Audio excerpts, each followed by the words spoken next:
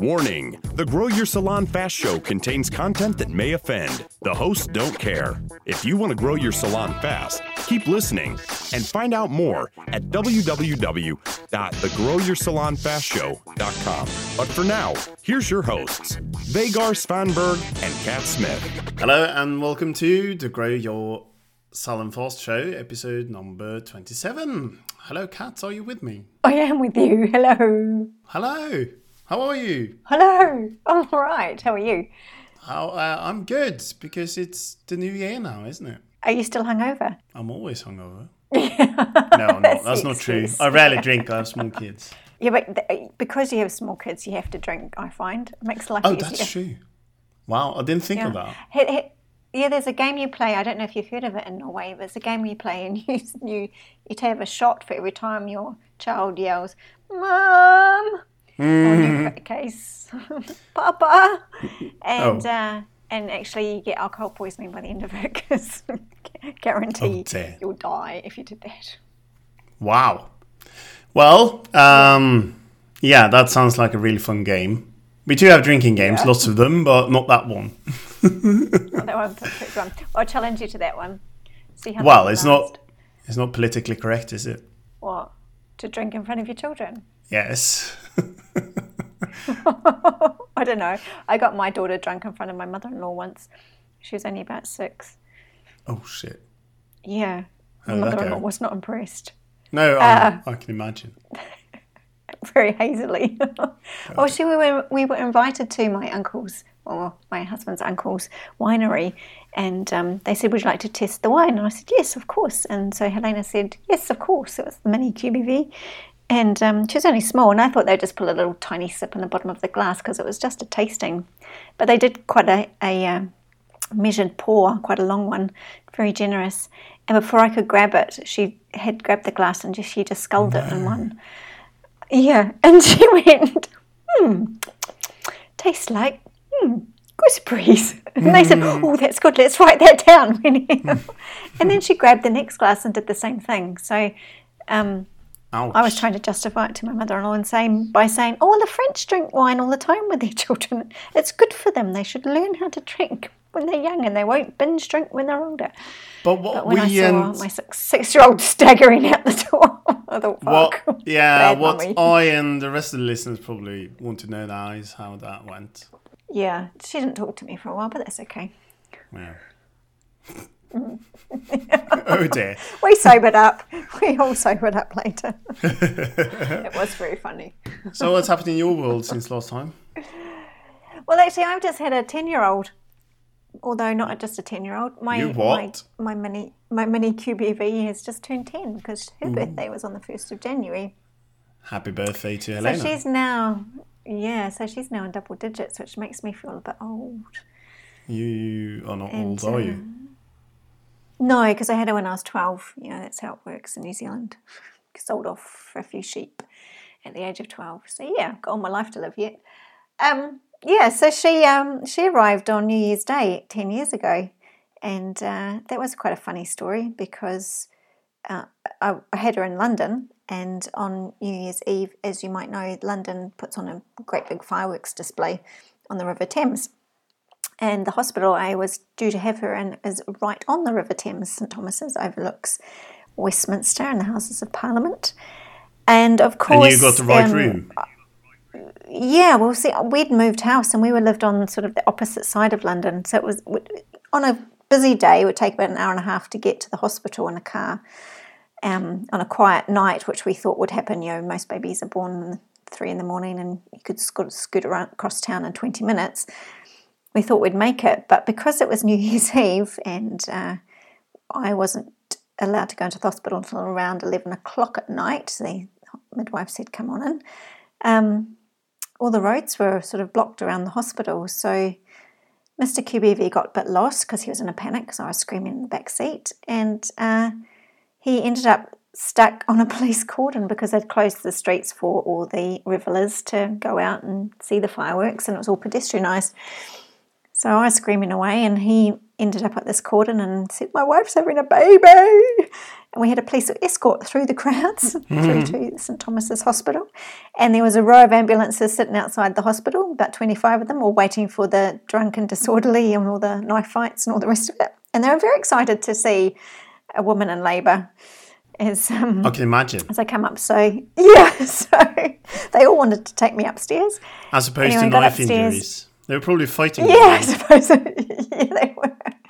And I got upstairs, and I don't remember a hell of a lot because I was in so much pain, but I was put into one of the suites, and the birthing unit in St Thomas's overlooks the river and the House of Parliament, so it was very lovely. And the fireworks had just started, and Cohen, Mr QBV, is standing at the window going, "Oh, wow, look at the fireworks." And I'm just obviously screaming blue murder at him, saying, "Fuck the fireworks." Fucking blame me. Yeah, so she was born a few hours later. Wow. So, yeah, that was my New Year's Eve story, and I never let him forget it. And of course you don't. She's pretty special to have a birthday with fireworks. Every year she gets fireworks, and every year she'll have a hangover. Well, here's the thing. Mummy taught her how to drink when she was 6.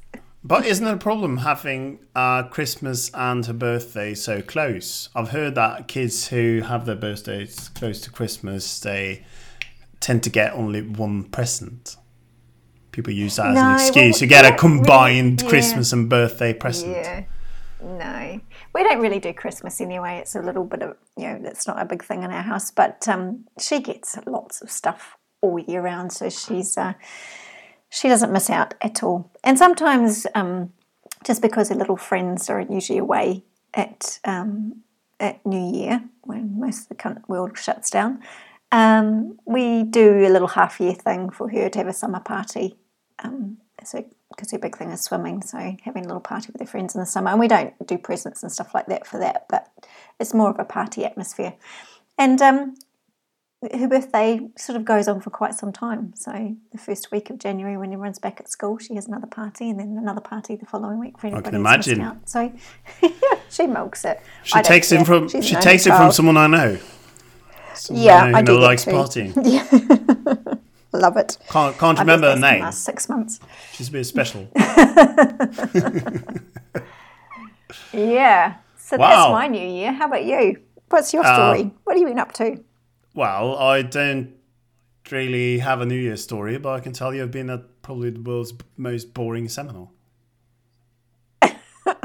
It's true. Not the world's most boring podcast. Yeah. We've done one of those. The we world's have. most boring seminar.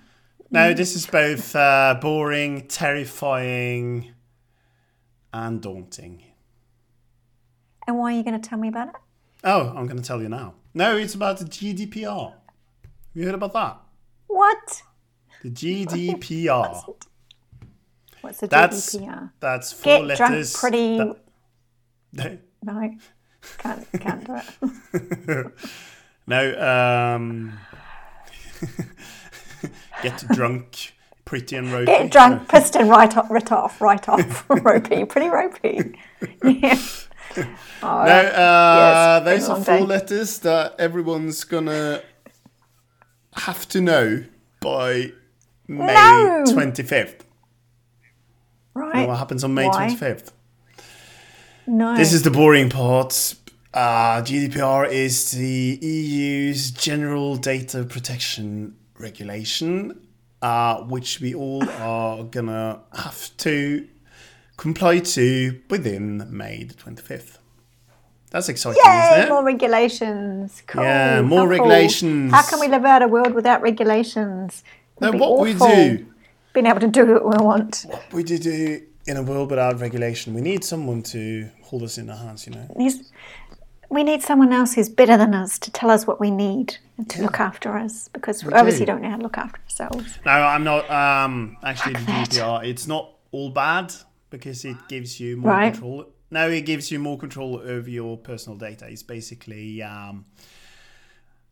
what would I say? It's the purpose of the GDPR is to strengthen and unify data protection for all individuals within the EU. But the downside is that it's probably a hell of a lot of work for most business owners to comply. And that's interesting. Right. The guy holding the seminar, he had a quite interesting example. He said,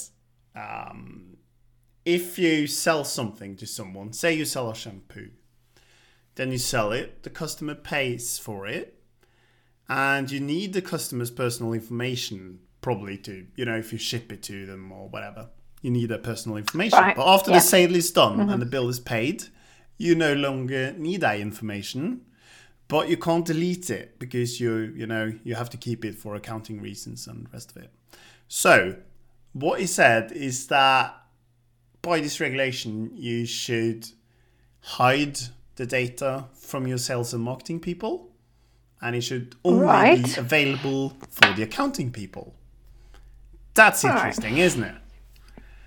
Makes marketing a whole lot harder. I'm waiting for you to get to the interesting part, because there's no interesting part. Oh, damn it. So what you're saying is that if you've got clients and you've got a database, that things are going to go a bit pear-shaped in Europe very soon. Yeah, not just in Europe, in fact, because this applies to the whole world. Because everyone trading with companies in the EU has to comply as well. So if you get products from the EU or manufacturers in the EU or well, that's a bit of a pain in the ass, isn't it? It is pain in the ass. What's the deal? How can we get a jump on it now? What should we do? Or should we worry about it, or should we just apologise afterwards? You'll probably hear a lot more about it, and you'll probably see courses popping up and the rest of it, so you can learn from there. But the gist of it is that every company gets new duties. You have to give good information about how you treat personal information. You have to assess risks and consequences for personal information, build privacy into all new. If you create new solutions, you have to build privacy into that from the get-go. Some salons will probably need, it depends on the size, but if you're more than one salon, you will probably need, do you use the word ombudsman or agent? Something like that. Yeah, ombudsman, Yeah, you probably need someone to have that role just for, taking care of the personal information you have and store. I can see a whole new market out there. Yeah, if you leak data, if you get burgled or something, you have to report to the authorities. And the most important thing, everyone has to comply. And if you don't, you can get fines of up to 4% of your turnover. Okay, so tell me there's some good news, because I'm sitting here slowly wanting to slit my wrist with a blunt spoon. The good news is that if you comply to today's regulations, you are not that far from complying to the new one as well. You don't have to do that. How's that good news? That's the good. I'm sorry, but this is the bad news episode. Oh my God, if I'd known it was a bad news episode, I would have let you do it by yourself, Mr. Doom and Gloom. No, but it's just one of those things we have to do. The good thing is that each citizen within the EU gets better control over their privacy. The bad news is that for you as a business owner, that means that you have to really think through lots of things and make some procedures and stuff. And that can be a lot of work. I guarantee there'll be a flurry of people out there offering this as a service. Yes, there probably will be. And we might, you and I might make something relevant to this at one point. Who knows? Why not? That would be very cool. That would be cool. The Salon Owner's Guide to GDPR in one paragraph or less. Yeah, that's true. Because that's how good I feel about it. Yeah. So what you're saying is if you collect information, clients' information on, for example, when we talk about lead generation, and you have a form on your website to capture that person's information, so you can send them a book or a download or an ebook or a report or your daily emails. So that applies to those people as well. Like that applies to what this means is that you have to become much better at informing people what you do, what you store, what you use the data for, and they can request to be removed if they want to. And so that's why I I don't think it's that much work to comply with the new regulations because most people basically do that today. But you need a very clear privacy policy. There's also this thing about you have to give active and explicit consent, which means that How explicit? Yeah. You're listening to the Grow Your Salon Fast Show with Kat and Vegard. Remember to sign up for the podcast updates and special bonuses at www.thegrowyoursalonfastshow.com. I can see your dirty mind working now. No, you're not talking about your niche. Imagine all those websites. What kind of explicit consent they have to give? As explicit as it gets. So if you, before, when you sent people product updates because they, bought something from you, so you send that to their email, you now have to ask for consent before you send that information. So they have to actively click that box, check that box where you say that you want to send them information. You can't have that pre-filled. Stuff like that. So that's interesting, isn't it? Painful. Interesting. I think you overestimate the use of the word, or the meaning of the word interesting. The good thing is that if you get them to give consent, then it's more or less just like before because they're given consent. Done and dusted. Yeah. And I think we can cut. I think we... what was that? I saw a T-shirt a few years back. I think I'm just gonna change that around. So I'm gonna paraphrase that and say that GDPR is a bit like sex. It's best when it's free. So hold on. Or you've given explicit consent. If you get consent, it will work okay, but it will weed out all the sneaky bastards. I can see all these sneaky bastards being weeded out and put in a line. Yeah. Shot. Yeah. Okay, good. Well, I'm so pleased we've gained that information because I don't know where I'd have been without it. Probably completely oblivious and blissfully so. So because I can't imagine this going very quickly. This will be probably a disaster. I can't imagine that. Probably a disaster. But you know what I mean. It'll be a clusterfuck. I can't imagine that every plumber, electrician, carpenter. Bricklayer. What were you thinking about now? I don't know. Anybody would want to do this shit, except for some bureaucratic, pen-pushing, process-obsessed. But that's the thing. That's government the thing. worker. And this is where the fines. Got nothing else this is where the fines to do. come in. Yeah, this is where the fines come in because they will fine you if you don't comply. Oh, that's just another money-making exercise. I guess what you're saying is that we do have to be careful as business owners about privacy and privacy protection, that you don't want your information being sold off to a third party for some random thing without your consent, and your clients don't either. So you do have to be a little bit careful about what you do with the information that you hold for people. And people have been doing this for a while, I guess, because the banks require it. They require some compliance when you take transactions automatically through an ATM, not an ATM machine, a point of sale on a card transaction, especially if they're not present, or you're taking a telephone order.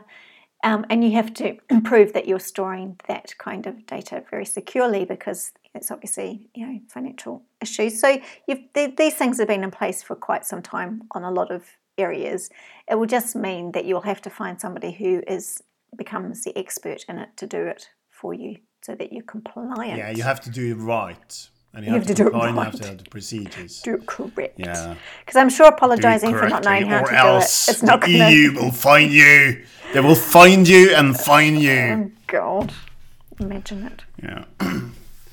It is a good thing in many ways because, what you could do now is that there are many big companies, and it's not just Google and Facebook. It's, many websites can track you.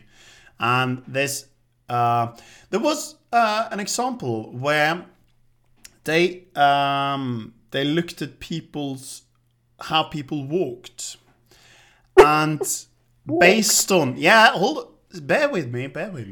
They filmed people when they walked, and based on how they walked, they could say I think it was between 95 and 99% accuracy which person that was, automatically. Oh wow! Using So like camera. a face so you recognition. could film a street and you can see who that was. So the pointer is that there are very few data points you need about the person to be able to track him.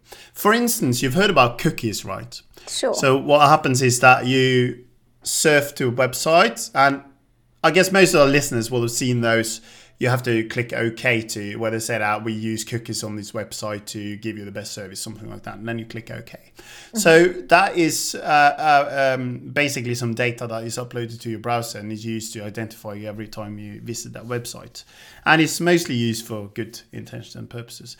But what the case now is that you don't actually need cookies to trace people, because you and I, we have very unique ways of surfing the web.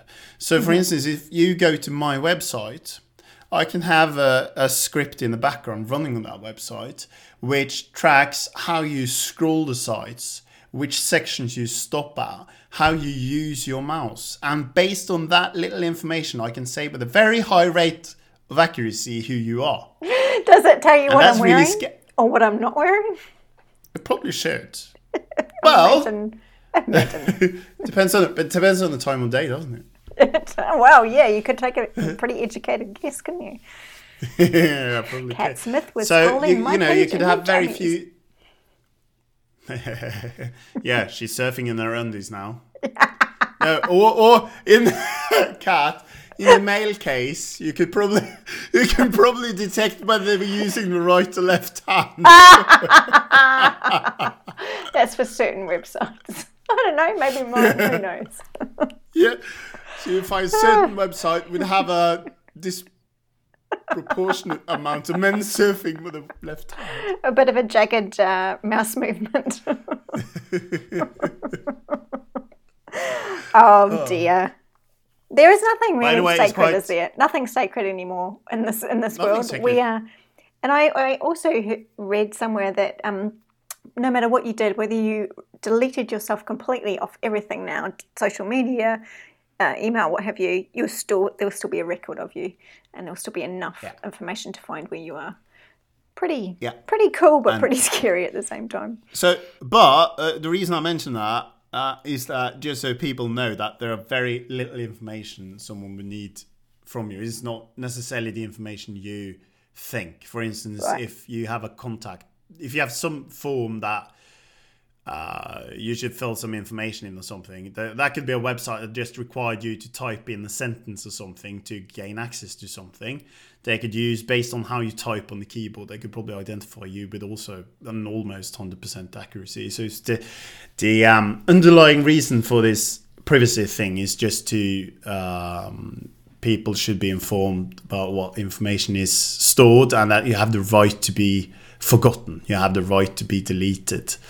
And it's quite complex, implementing that in all businesses, and it won't be done overnight. But I think that I'm a so-called classical liberal. Some call it a libertarian. So that means that I don't like big governments and stuff like that and regulations. But I think that this actually is good for the individual, because you get more control over your property, your data, your stuff, basically. So I suppose you should never have lost control of that in the first place. So that's the problem. No, but you can't prevent that now these days. So if someone films you on the street and films how you walk and uses that to identify you, you have a right to know if they have that data, and you have a right to have them delete it. That's kind of. Well, I'm sure that governments are not going to be doing that, are they? Because they record you in lots of big cities that you get recorded hundreds of times on CCTV. So they're not going to delete all that, I'm sure. The seminar guy actually said that. He said that the government and the government institutions and, they'll have their own they rules. are the worst. They are the worst because they never implement these things, and it takes years. Yeah. Cool. Well, on that happy note, I think that's all our listeners can actually stomach Happy right ending. now. Happy ending. Oh, yeah, they'll get that on CCTV too. Yeah, happy ending. You'll know that on your website. We are going to give our listeners a happy ending now, aren't Oh, we? they're good. I'm pleased about that because I could be sitting there kind of half dead by now. We are going to introduce something new. Do you want to introduce it or should I? I think you should. Give them Okay. a glimmer of light at the end of the tunnel. Yeah, speaking of privacy, we are going to give you an opportunity to get a private podcast. It's a wee bit like a private lap dance, but it's not. Sort of. Okay, Just a little bit. a bit drier than that, perhaps.